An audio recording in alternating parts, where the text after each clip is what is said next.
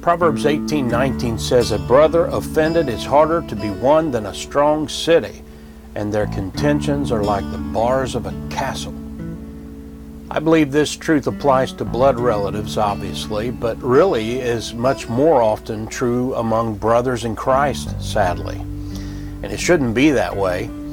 Jesus said in Luke 17:3, "Take heed to yourselves. If thy brother trespass against thee, rebuke him, and if he repent, forgive him." So if a brother in Christ is offended and the offending party repents, seeking forgiveness and restoration of the brotherly friendship, then the offended party is obligated under the commandment of Jesus Christ to forgive. And Jesus pushes this much farther than just one single instance, even if the offending party is a repeat offender. We're still obligated to forgive, as Jesus said in Luke 17:4, "And if he trespass against thee 7 times in a day, and 7 times in a day turn again to thee, saying, I repent, thou shalt forgive him." That's pretty clear. And yet, many professing Christians are, in the words of our proverb, harder to be won than a strong city.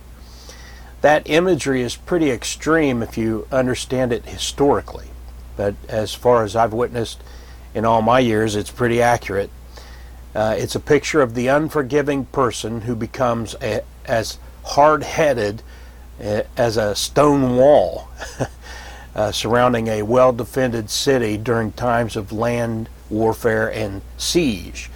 If you don't know what that means, we don't see a lot of that in our day, but you can read materials of accounts including the time, energy, and massive demonstration of strength that it took for the Roman general Titus to overthrow Jerusalem in 70 AD. He was successful, but it was a long, difficult, ugly affair because Jerusalem was a strongly fortified city. And that is the imagery used here in this proverb to describe someone with an unforgiving heart, even though they claim to be a brother. Listen again. A brother offended is harder to be won than a strong city. This serves as a twofold warning. Number one, be careful and don't needlessly offend a brother, because repairing that wound may be harder than you could imagine, especially if they become bitter and backslidden in the course of events. And number two, be aware that our proverb isn't commending the brother who is hard to be won. This isn't applauding the unforgiving, and Christians ought to know just how terrible the sin of unforgiveness is in the eyes of our Heavenly Father. In Matthew 6:12, Jesus teaches us to pray, "And forgive us our debts as we forgive our debtors."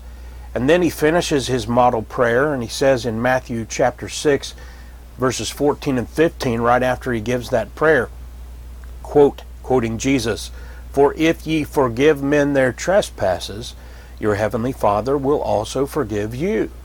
But if ye forgive not men their trespasses, neither will your Father forgive your trespasses."